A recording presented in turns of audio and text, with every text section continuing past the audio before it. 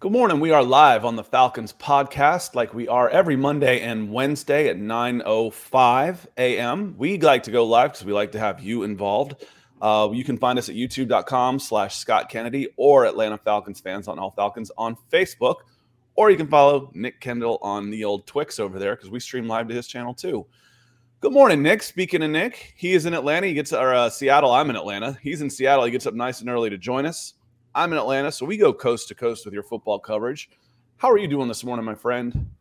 I am doing pretty well. Can't complain. It's been a busy week for me on my other side of work thing, so a lot of long days. And the mother-in-law comes to town today, so I'm lucky that I do quite enjoy my mother-in-law, and it's fun to have her around. So I know it's always the joke, oh, the mother-in-law. Well, it's great. She's going to be here. She's going to help hang out with the pregnant wife and get things, whatever they want to do. God bless them. So that's it'll be a good time. Shoot, one of the reasons I moved back to Georgia was to have a grandma handy. Mm-hmm. It makes a big difference. It's a big help when you've got the kids. Yeah, for sure. But coming in nice and hot, red hot this morning. Want to say thank you to our guy Michael Ronquillo. He comes in with a $50 super chat. Says, "Good morning, Scott and Nick on the Falcons podcast." Michael, thank you so much. This is the most direct and beneficial way to help support the content that Nick and I do on these shows. And you're always here for us. And we certainly appreciate it. And hopefully we're able to bring you some entertainment for your dollar, because it certainly helps us go every day. So thank you, my friend. And I put the full logo for the podcast on the YouTube page. I was like, what should I do today? I was like, why don't I just use the logo? It's cool. And I've got a full res version. So I put that on the background. I'm not sure if Nick's actually even seen it. It is a pretty cool logo. So it's gotten a couple of comments, including Falling Sloth says, love the thumbnail. Very cool Falcon. Appreciate y'all being in here. John Harrell says, good morning, guys. Good morning to you. Game plan, run the ball. We'll get into that because we're going to preview the Atlanta Falcons and Jacksonville Jaguars in London, the second home of the Jacksonville Jaguars, who they play a home game in London. What is it, 5 years in a row or something for a while? They've kind of established that as their home away from home, so to speak. So what was cool, though, is when we walked around, it took us a little while. I walked around with Ethan, the DWI guys, who comes in and out of the show every once in a while as one of our contributors, community members, friends. And we counted all 32 teams, jerseys, people walking around. So it took us a little while. I can't remember which the last one. It may have been Houston. It may have been Houston Texans. Was maybe the last one we saw. But we counted all 32 teams. Someone had a replica jersey on, which was kind of cool. Want to say hello to some more folks, and then we'll get into it. We want to talk about the Falcons Jags, both teams coming off losses. So we talked last week, Nick, that the Detroit Lions might be a little bit hungrier at home, coming off a loss, a little bit more desperate. Frankly, I think they're a little bit better too, which may have made the difference in that game. But we hit that on Monday.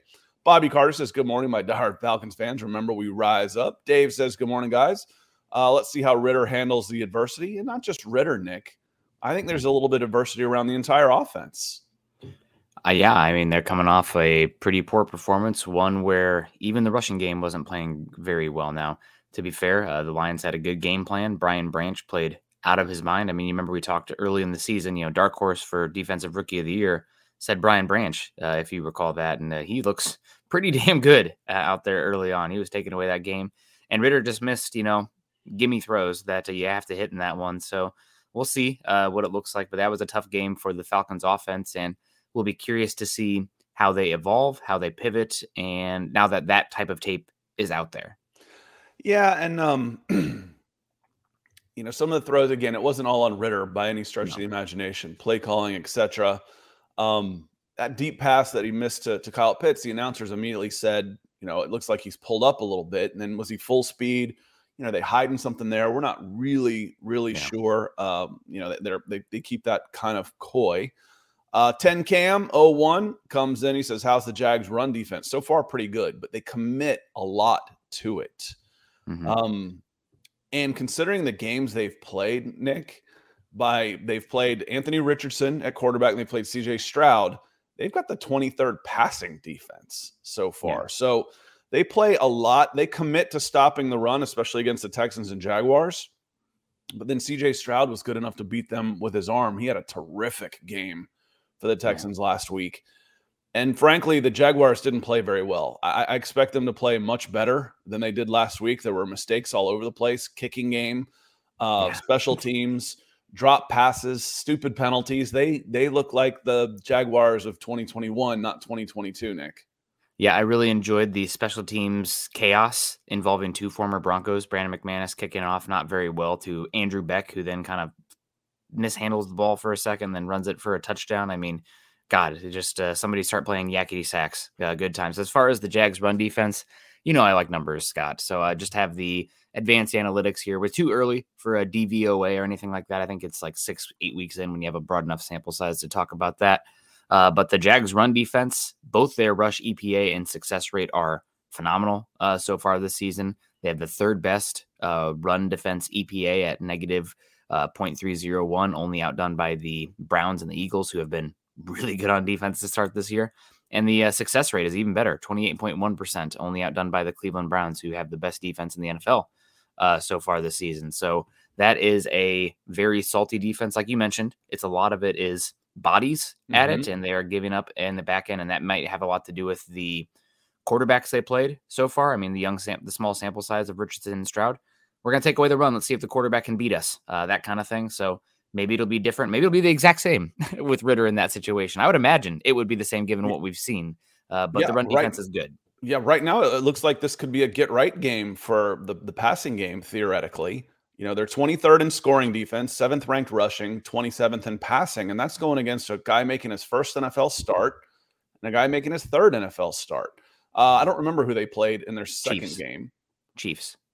Okay, then they're allowed to give up some yards there, but that was a low-scoring game too. It was like, I want to say 13-9 or something. I mean, that was a weird one.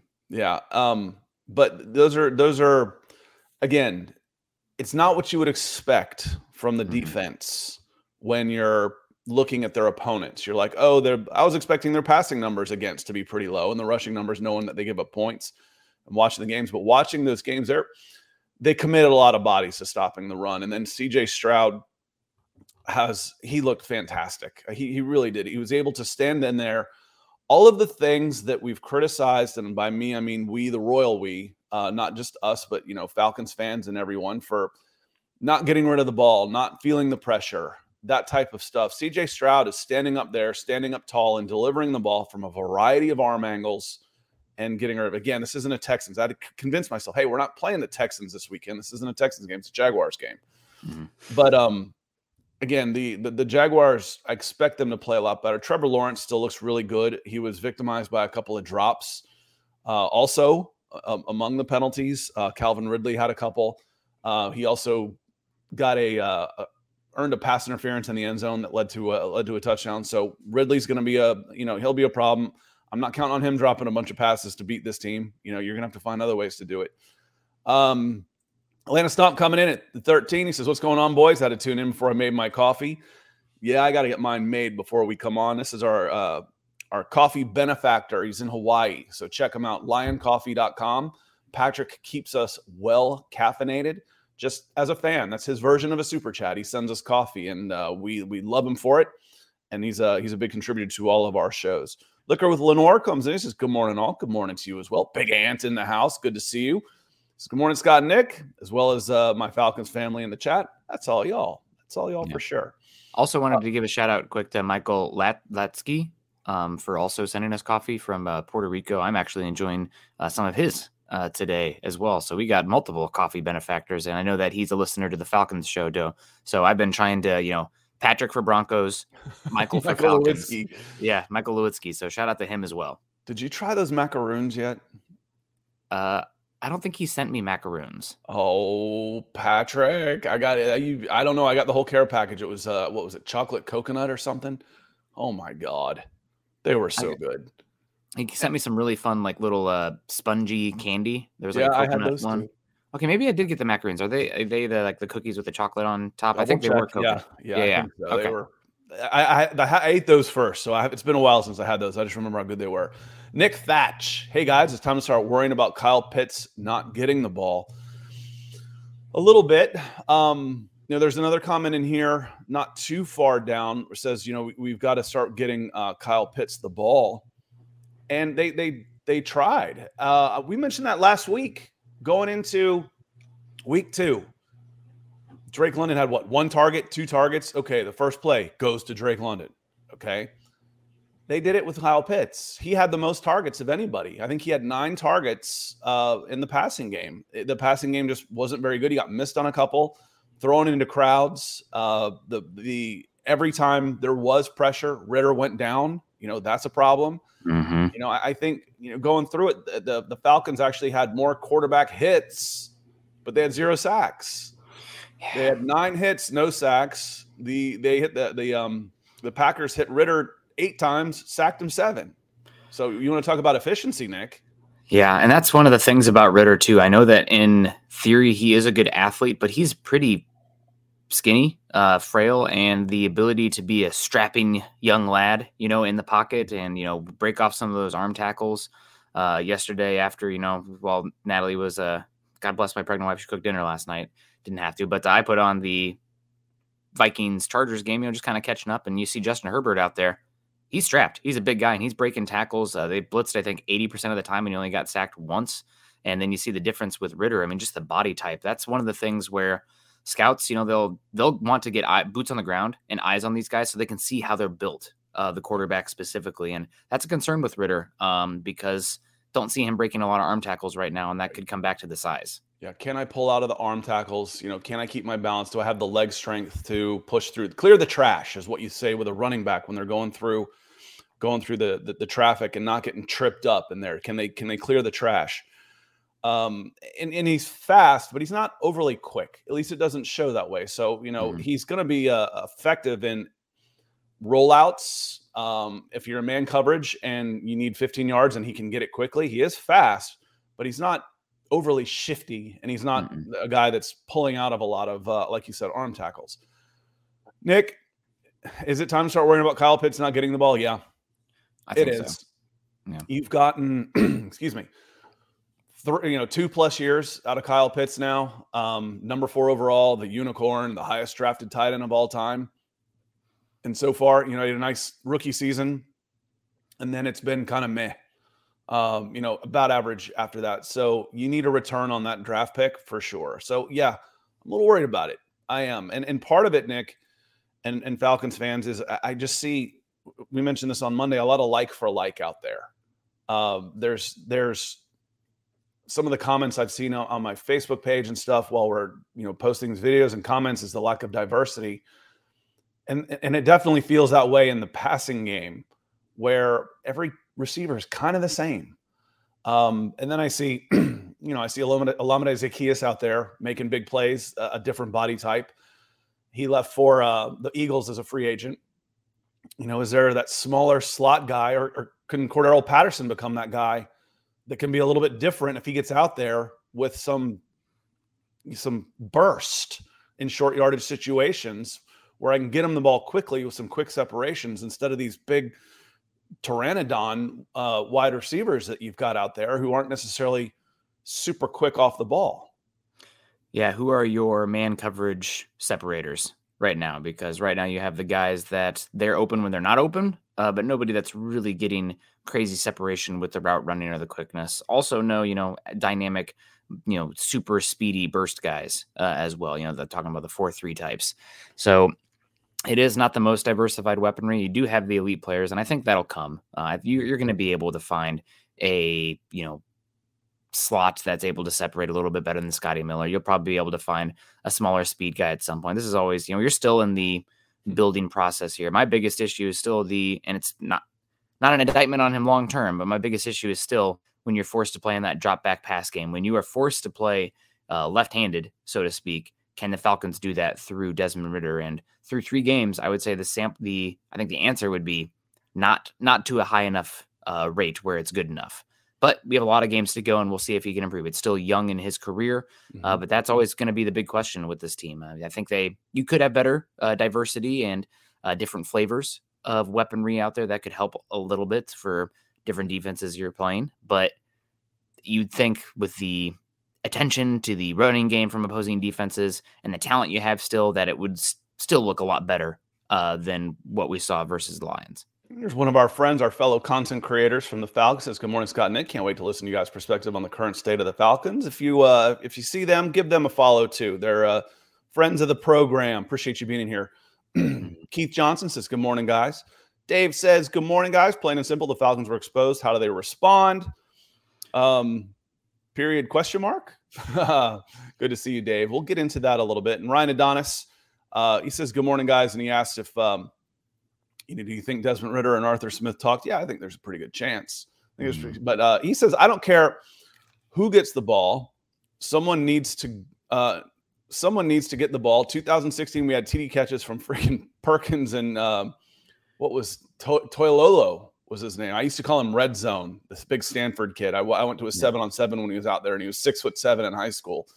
And I started calling him Red Zone. Why can't we get it to any of our guys? You had a quarterback question, and part of it, Nick answered on Monday. They didn't get in the red zone. They didn't get in the red zone last week. Wow. I was like, I believe you. Is that really true? Is that possible? Yeah. It was felt like I was watching my Hawkeyes again there, who only had 4 first downs versus Penn State. But yeah, I think 2016, you had a quarterback who had deficiencies, obviously, in Matt Ryan, but somebody who could get through his reads and distribute the ball better and trusted, the ability to throw guys open more than we're seeing from Ridder right now. I think Ridder is playing, and it's not that it's necessarily bad coaching, but I think he's playing very conservative because he knows that they can lean on the run game. And the one way this Falcons team is going to lose games is if Ridder is out there throwing, stupid turnovers. So I think that is leading to those throwing guys open, those higher or harder to get ones, not on the field as much, which maybe not taking advantage of your Drake London, Kyle Pitts as much in that case as well.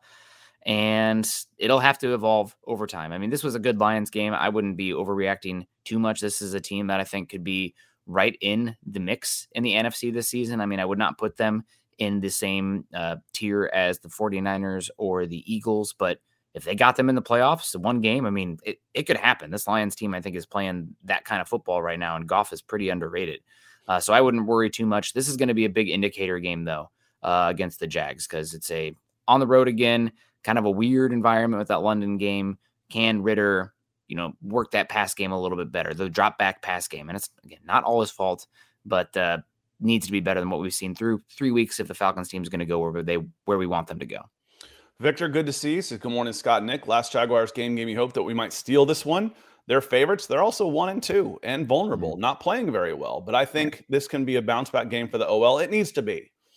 Of all the things that have been that you didn't expect, is the offensive line having struggles. And, again, they haven't been as bad as I think it's been made out to a certain extent. Part of that's been on the quarterback. Part of that's been on the play calling. Part of that's been on the lack of fear of the quarterback. And, as Ryan Adonis says, if Brian Branch only played the Falcons every week, I bet you gets burnt toast versus the Packers. Brian Branch could afford against this team right now to gamble. He could be playing forward all the time. He could be attacking the line of scrimmage all the time. He could be attacking the wide receivers who weren't going to go by him. He could play downhill. So they're going to have to work some things out in that regard. Sean Roberts says, "Sharon like also." Absolutely. We got 10 folks who've come in, and including me. I hit the like button on Atlanta Falcons fans on All Falcons. 10 people so far. I know we got more than that watching, so would appreciate you coming in and hitting that like button. JJ Ayers says, "Good morning, guys. We need the entire offense to play better with a sense of urgency and pride." Yeah, everybody. I mean, I look at it and I say, I got no complaints with Bijan Robinson and Tyler Algier. After that, I feel like there's some room for improvement for just about everybody out there, Nick. Mm-hmm. Yeah, I mean, everybody can get better. You're right. Tyler Algier maybe is the only one that couldn't, but there's room to grow. I mean, maybe Bijan as well. But there's room to improve, and this team is still kind of figuring it out, and it's a very small sample size, and you ran into a very good Lions team. So this Jags game is going to be a big barometer for them, and we talked about going through the season that that Jags game sneakily could be, the second toughest game on the schedule this season, or one of the top, 4 toughest ones. So you got pretty darn easy schedule. I wouldn't, get too low from this Lions game. You got a lot of time to figure it out still.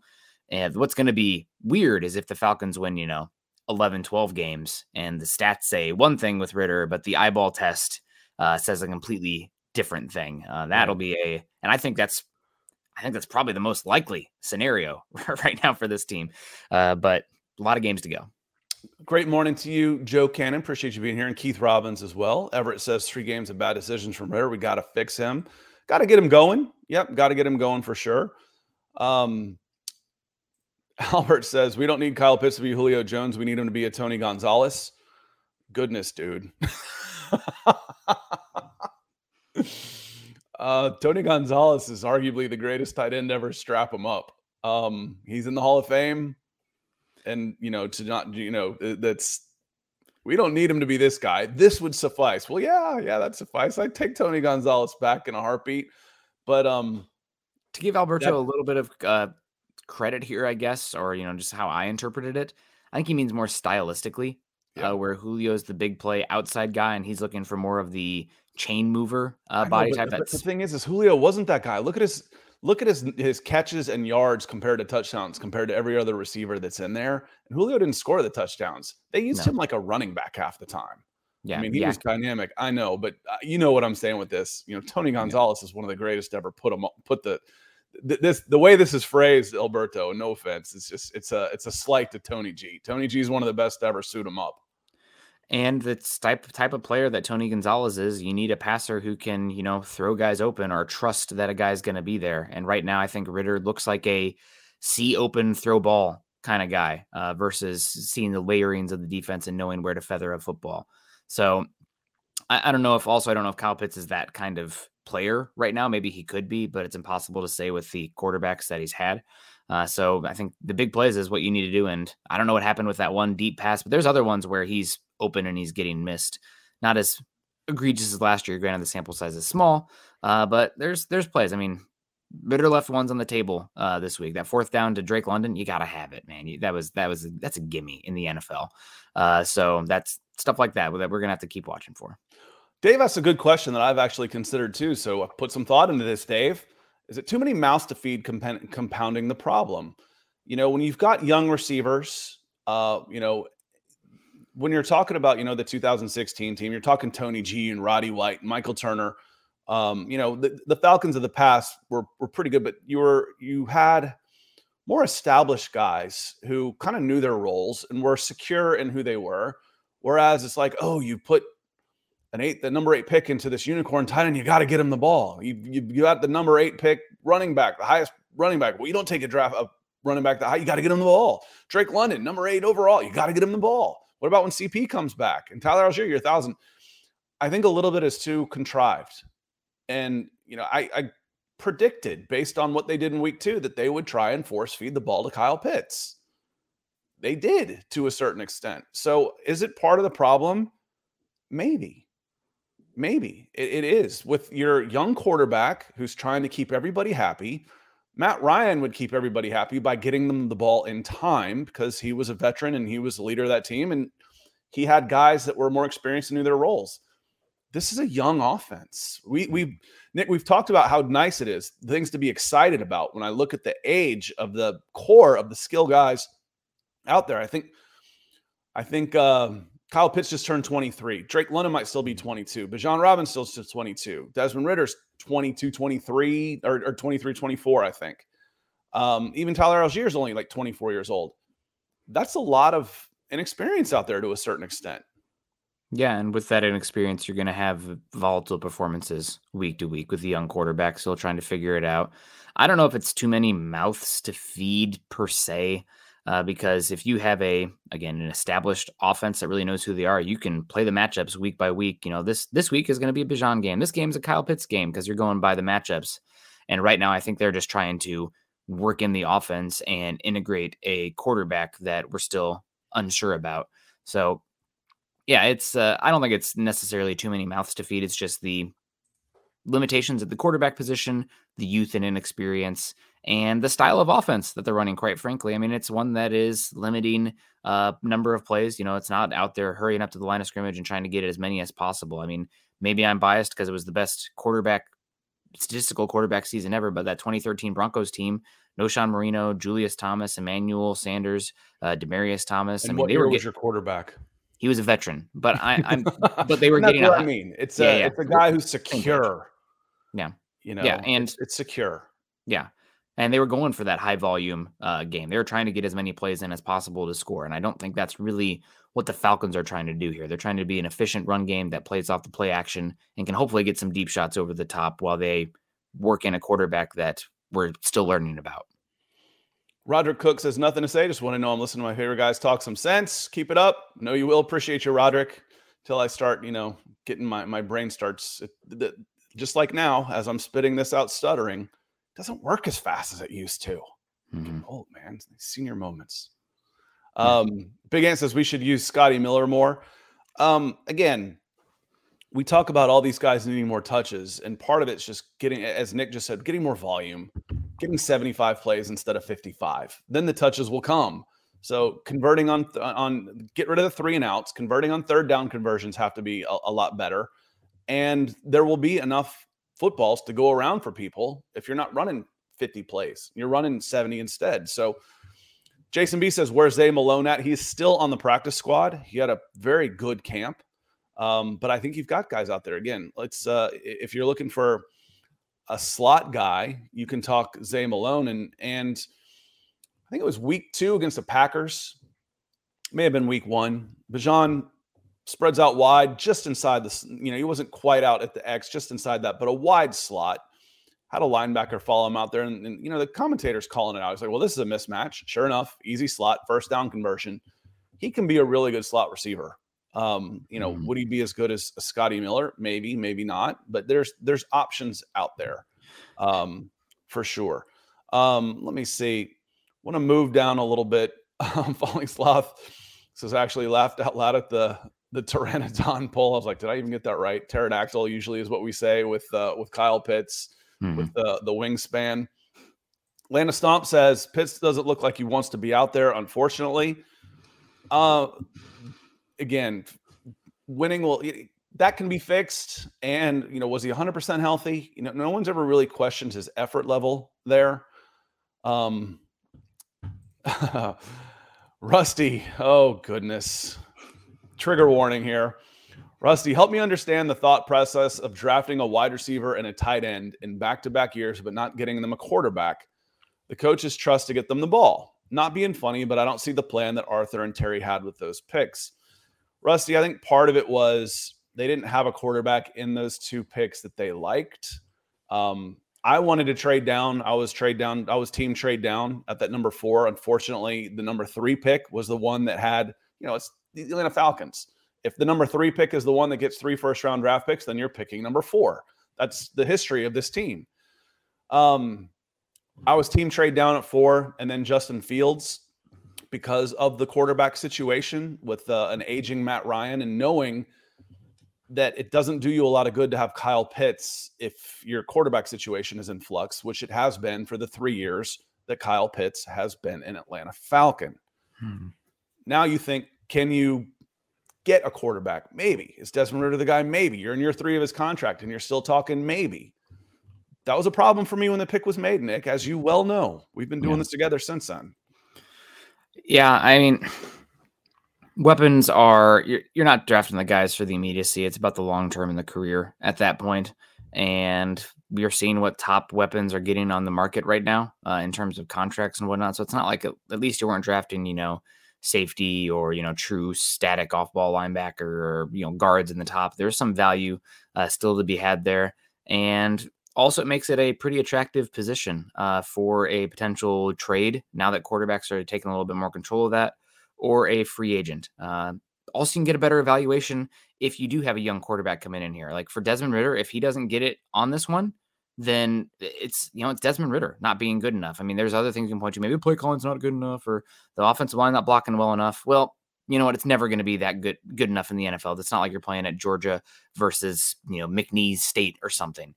So you should get a clean evaluation on the quarterback and set them up to succeed with those selections. So also we've seen it right now. Scott, we were talking a lot about the quarterback being drafted right now, but you didn't have to draft defense to get competent defense. You can find competent defense out there on free agency every year.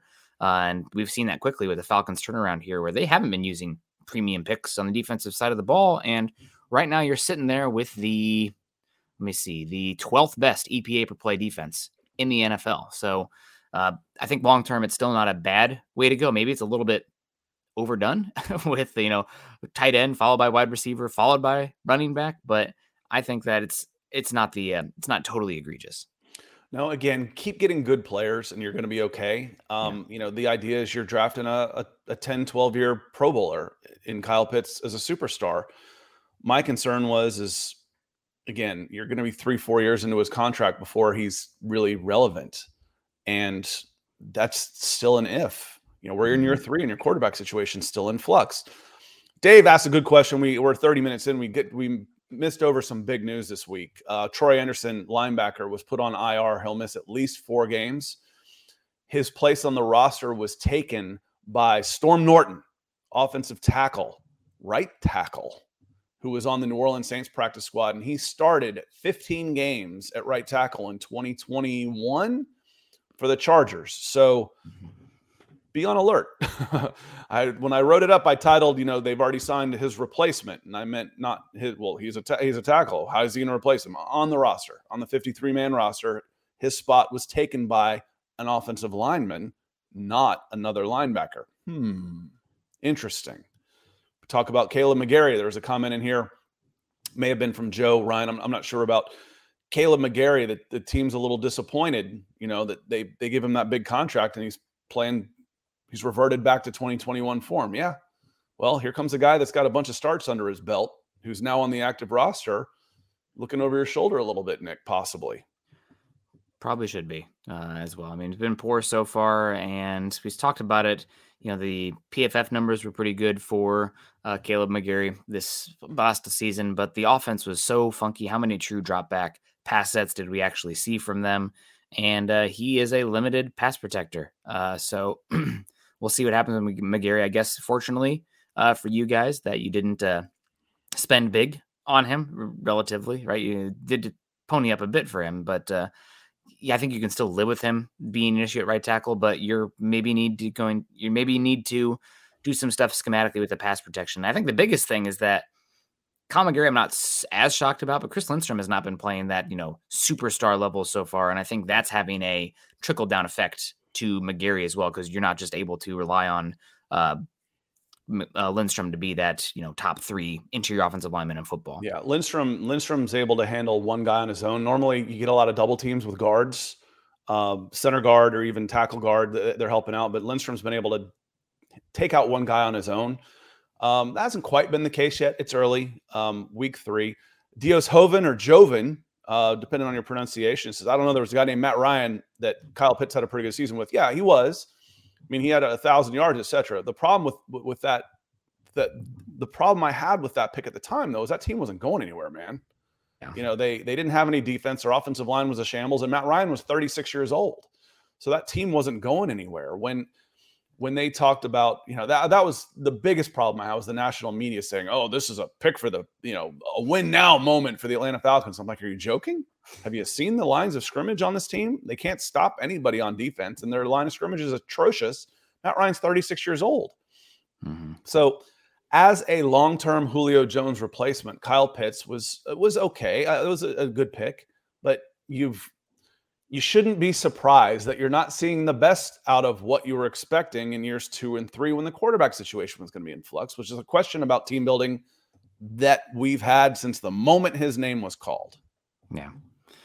Yeah. And still, long-term typically takes tight ends a bit to get going. And I'm still having a hard time evaluating these guys because, again, I've seen a lot of Matt Ryan conversation on here, but Ritter right now is, not throwing guys open. They pretty much have to be schemed open for him to take advantage of it. And I saw a comment in here about why are people not burying Sam Howell as well? Maybe we should be burying Sam Howell with the 4 interceptions, but the type of offense that you're seeing right now, you are seeing the high level, throws in there in tight windows down the field and being aggressive and hunting right now. And I think that this is, maybe it's Ritter, maybe it's the scheme, but he's not hunting. That should be good enough to win some games, but there's a obvious ceiling to what that looks like for this Falcons team. Well, and frankly, my expectations for the Washington Commanders were low. Nil. Your expectations coming for this Atlanta Falcons team after, cap held $200 million in free agency. Your offensive line is solidified. You drafted these weapons on offense that this should be a playoff team. And I still believe that. That said, after 4 games, I had this team 2-2, 2-0, 2-1, 2-2. So they're on schedule right now. Yeah. The thing is, what has caught me off guard, Nick, is the defense is so far ahead of the offense that has caught me off guard. I expected the offense to carry this team early, grind out some games, but I was expecting some 27-24s, not the lower scoring games. And Jacqueline Galloway coming in with a super sticker. Thank you so much, Jacqueline. Join Michael with the super chats on YouTube. Certainly appreciate it. The support you give our show does not go unnoticed, my friend. Thank you so much. Ryan Adonis. All right. This is what's fun about Wednesdays. We're not in any big hurry. So we can get into this one a little bit and have a little fun, because Sean Payton and the Denver Broncos were just embarrassed on Sunday, giving up 70 points. Russell Wilson, the big question coming into the season for the Denver Broncos was can Sean Payton fix Russell Wilson? Is Russell Wilson washed? Well, Russell Wilson's played okay. He's played pretty good. He had a 90 from PFF for the weekend. The defense has regressed it's not even regressed, it's disappeared. Yeah. But Ryan says, question for Nick, what would Sean Payton do for this Falcons offense if he was calling plays? I'll let you hit that one first, but then I've got a follow-up on that I think you probably we've talked about before on another show that we'll get into also. What would Sean Payton do? I think you'd see a lot of the similar stuff, maybe a little bit more quick hitters, half-field reads from Ritter, where the ball, not giving him as much to think about. I also think he might implement a little bit more quarterback run game, zone read options, just to get Ritter, right now he's playing a little bit stiff. And I'm curious, given what we've seen from Sean Payton's use of Taysom Hill and whatnot, even though Ritter is not quick, he can be fast. So getting him some zone reads, getting the defense loose a little bit that way, and getting Ritter hit a little bit early to get some of those going, so he plays a little looser. But other than that, I'm not really sure. I don't think Arthur Smith is totally the problem right now. But just isolating the guys and the quarterback making the right reads. I'm guessing we maybe would see him say something down about Ritter already that we wouldn't see from Arthur Smith, given Sean Payton. It's about him for sometimes, but I'm curious. What do you think, Scott? I think you'd see a lot more screenplay. And I think you'd see a little bit more vertical on there to try and back the guys off. Alvin Kamara had 4 straight years of 80 plus catches under Sean Payton. So you're force feeding your running backs a lot wide, swing passes, little arrow routes there. That's an extension of your running game. So I think you'd see that a lot more. So the passing, you'd see more passing as an extension of the running game, is what I believe you would see with Sean Payton calling plays. Now, on this one, this isn't a Denver Broncos podcast, but it made me start thinking about the Atlanta Falcons, because I was reading ESPN this morning, and they've tagged Tannehill again as a possible, if Ritter keeps stumbling, does Tannehill come over? And it made me start thinking a little bit. Are there positives about the Denver Broncos season, 0-3 season so far? And I'm like, well, one of the positives for me is Russell Wilson has played his way back into being tradable. Mm-hmm. Now, his contract, you wouldn't take on his entire contract as a new team. His base salary for next year, for 2024, is only $17 million, if I'm not mistaken on that one. I could be. Maybe that's what it is this year, but I thought it was last year. Russell Wilson's, let me just double check while I say this. His base salary for 2023 is only $8 million. For 2024, it's only $17 million. If you're the Atlanta Falcons, all of a sudden Russell Wilson in this offense, with his still ability to run around and move and waggle and bootleg and all this stuff, a 3rd-round pick and $17 million, 4th round pick and $17 million. The Denver Broncos would probably go for that. Would you go for that, Falcons fans? Would you be interested in Russell Wilson and this offense? I might be. I've watched him play all 3 games this year. I watched him play in the preseason. He's better than Ritter right now. That's not a big, a high bar right now. But would you do it? Would you consider that? I'd absolutely consider it, Nick. It would have to be a weird thing because it would probably be a post June 1st situation. And that would mean that, you agreed on it in principle, but it's not officially executed until June. So what does that exactly look like? I feel like that happened before with another quarterback trade where it's like, okay, we know it's happening, but it's not official until this date. So then you see Adam Schefter send out that tweet. If you were, only giving up a 3rd round pick, something like that, or even a 4th, it depends on what you're eating money wise, but it's more of just a cap maneuver situation. And he's been playing like a top 12 quarterback right now. And if you're paying very little for him, for somebody who another 3 years of solid B level quarterback play, I think that's something you'd consider as the Falcons, because it's not going to cost you too much to get him. There's not going to be a lot of bidders for his service given the contract stuff there, even though the base isn't high. There's probably still gonna have to be some stuff, but the Broncos take it on the chin with the dead cap. The Broncos are the ones. It's the same thing the Falcons just went through with Matt Ryan. Mm-hmm. The Falcons paid Matt Ryan $40 million last year to go play somewhere else. Yeah, that's what the Denver Broncos are going to have to do with Russell Wilson. Mm-hmm. They're going to have to move on from him because they're in a window where their team isn't going to be good enough to get anything out of Russell Wilson. So they will try and move on from him and get a young quarterback in and start to develop. What can they get for him? 3rd or 4th rounder?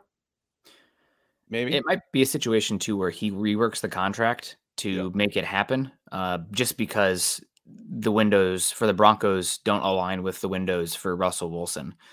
So maybe there'll be a little bit of help there, but I don't know. I don't think Tannehill's really a good option. The one name for the Falcons that this will make people really roll their eyes or curdle, but I think he's been playing pretty good football and is probably going to be the best free agent quarterback, would be Kirk Cousins out there. I know that he is somebody that not a lot of people are huge fans of, but if you're not paying him a huge contract, he would come in and definitely offer a upgrade in the drop back pass situation there. Wouldn't have Justin Jefferson, but would have a pretty good run game and offensive line, which the Vikings offensive line has been dreadful so far this season, especially in pass protection. When you're hailing Dalton Reisner as a savior of the offensive line, you're in trouble. Yeah, and it's kind of, not to take it totally derail this, but it really does go to show that offensive line is about the unit and not a singular player, because their left tackle Christian Darrisaw has been playing awesome football. Former 1st round pick, Virginia Tech, was taken in that really, really good 2021 draft class. He's great. Nobody are talking about him, but I've watched him like, oh my God, this guy can play. But when the other guys around him can't play, it doesn't really matter if you have one great player on the offensive line. Brian, I saw this comment on YouTube on one of the videos we did. He says, give me Dobbs from the Cardinals. I would trade a 2nd round pick for him. And you would be absolutely robbed blind. They'd snap your hand off for a 2nd round pick right now. Anything more than a 7th, unless he turns into Geno Smith for the rest of the year. And even then, I mean, this is a free agent practice squad guy for most of his career. I think his first starts were Arizona. And you say, well, he's playing great. I get it. But your value doesn't go up that much just overnight. So you can say Josh Dobbs, that wouldn't be my guy, but hell no to a 2nd round pick. Yeah. No way on that one.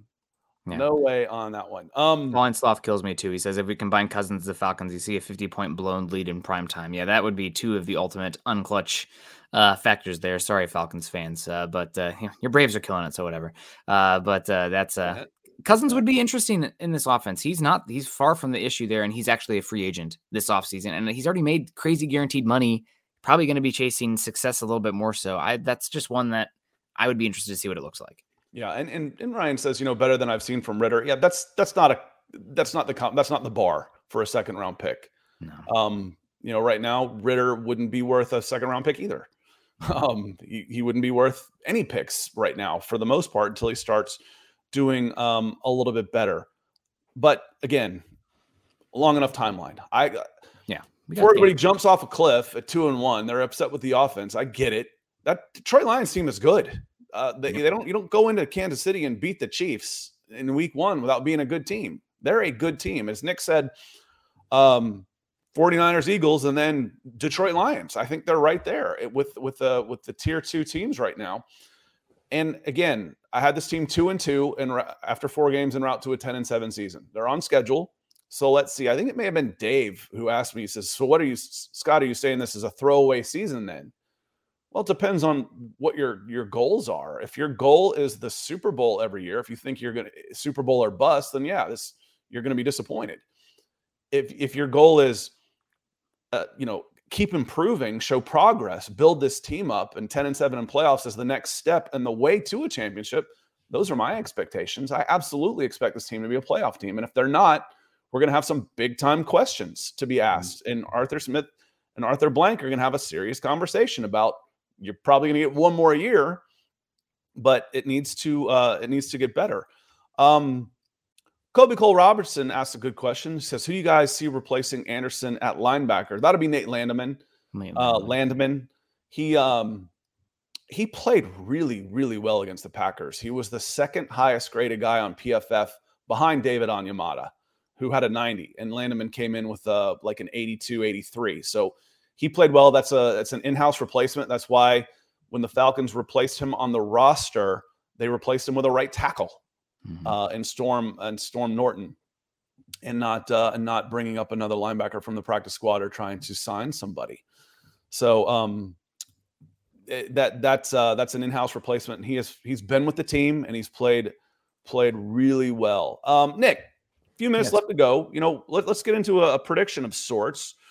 What are your expectations for this game? Atlanta Falcons versus Jacksonville Jaguars in London. I think it's going to be a low-scoring game overall, and I think the difference is going to be the Falcons' interior defensive line versus the Jags' interior offensive line. They have been a unit that has been very detrimental so far this season for them. I know this with the names escape. Doug Peterson. They do want to be a balanced physical team with some running game aspects to it, and without Brandon Scherf in there, that interior offensive line for the Jags has been rather poor. Even against Houston, who does not have a lot of interior defensive line talent, they were losing matchups on the interior. So I'm going to be curious to see. We got Luke Farrell out there, Luke Fortner, Ben Barch. They haven't been good. Anton Harrison got injured last week as well. It sounds like he's going to play.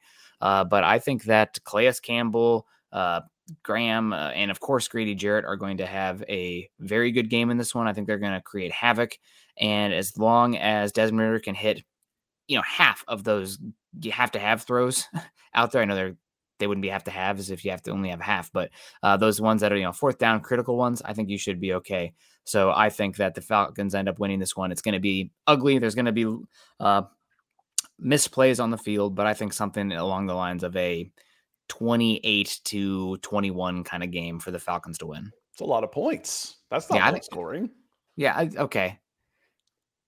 What's the over? I bet the over under on this is 39-ish. Yeah, let's go 21-16. Okay, there you go. There's your 37. Yeah. I bet the over under is 43.5. Jacksonville's a 3-point favorite. I think the way they're playing right now, I like the Falcons. But the thing is this Jacksonville team the one that showed up against the Houston Texans? Is it going to be the same team? Again, I mentioned the mistakes. Brandon McManus yanking a field goal and then having the next one blocked and then giving up a touchdown on a kick return. Calvin Ridley dropping multiple passes and jumping off sides. He had an awful first quarter, jumping off sides. Is that the Jacksonville Jaguars are going to get? Because if it is, Falcons are going to beat this team.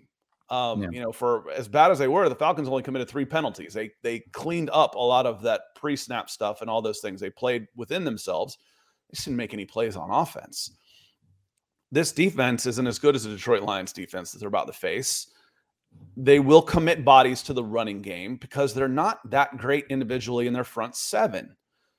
The Falcons can win one-on-one matchups up front. So you're going to have to make some plays in the passing game, and then the running game, I think, will open things up. The way they're playing right now, Falcons win this game. My concern is 1-2 Jacksonville Jaguars gets it together, plays with desperation, knowing 1-3 is a travesty, and your season's in jeopardy already. And they play a whole hell of a lot better than they did. It's a bounce-back game for both of them, but I think the Falcons right now are the better team. You have to put an odd number on the Falcons because Younghoe Koo's going to hit at least one field goal. 24-20 Falcons, right in there. That's right at the over-under. But if I had to pick, and I don't like picking teams that I'm close to, I'd take the 3 points. I would take the 3 points for the Falcons, and I might bet them to win straight up.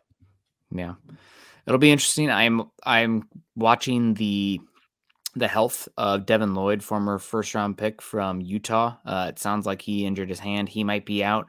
So that would leave the Jags main linebackers being Aluakon, who you guys should know pretty well. Our friend Foye. Yeah, friend Foye. And then, of course, Chad Muma, who has been dreadful for the Jags so far, just is totally out physicaled, and the mental side is not overcoming the physical aspect of the game. So I think that while the Jags defense has been very good, more so, or the run defense has been good because of the bodies up front, maybe losing Devin Lloyd with his wingspan and his range is a big impact, and you can get a little bit of an advantage there. Yeah, Keith says, what time is the game? The game will be at 9:30 a.m. on Sunday morning. I was at the Jacksonville Jaguars game last year. It was a lot of fun in London. So a good time, and I hope everybody travels safe. Check in and say hi if you're there. If you're in London at the game, make sure you let us know how it goes. On that note, we're going to get out of here. Nick and I will be back on Friday morning right here to talk some NFL stuff. Some of the we'll talk Falcons, Jaguars. We'll talk some of the bigger storylines and some of the top games that are going on over the weekend. Maybe some of the worst games. The 31 and 32 power ranking teams, Bears, Broncos, is intriguing for all the wrong reasons. Sickos. It is. Alberto, I like this score, 20-14. I think you're right in the neighborhood. I think it's somewhere in there. Lower scoring game. Neither offense is exactly clicking. Both defenses are playing.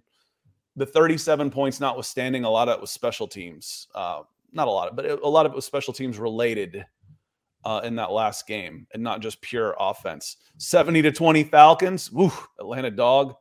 That one's not counting on that one, but I know where you're coming from. 88. And Michael Ranchio, who opened us up with a big super chat, is also going to close us out. Says, great show today, Scott and Nick on the Falcons podcast. Came in huge with a huge super chat. Jacqueline Galloway, thank you for your super chat as well. Thank all y'all for being here. If you want to join us to talk some football Friday morning at 9 o'clock, come right back here. We'll be here. We'll go for about 30 minutes to an hour, depending on how many of y'all want to keep talking. Otherwise, we will be back on Monday morning to discuss and break down the Falcons-Jaguars game, win, lose, or draw. Have a great weekend, everybody. It's a weekend for me. Wednesdays, football's tomorrow. Thursday night starts a weekend as far as I'm concerned. Good game tomorrow too, right? Detroit Packers. That should be a fun one. And also this week we got probably the game of the week, one of the more intriguing matchups so far this year. But Miami versus Buffalo. I mean, this last week was a stinkers on the schedule. This week, pretty good. Dolphins, Bills, and don't forget to tune into that 0-3 Vikings, 0-3 Panthers game. There's a barn burner. On that note, appreciate y'all being here. Love you for the support that you give us, and we'll see you Friday. Come and see us on Friday. Otherwise, we'll see you Monday. Have a great rest of your week and a great weekend, everybody. Peace.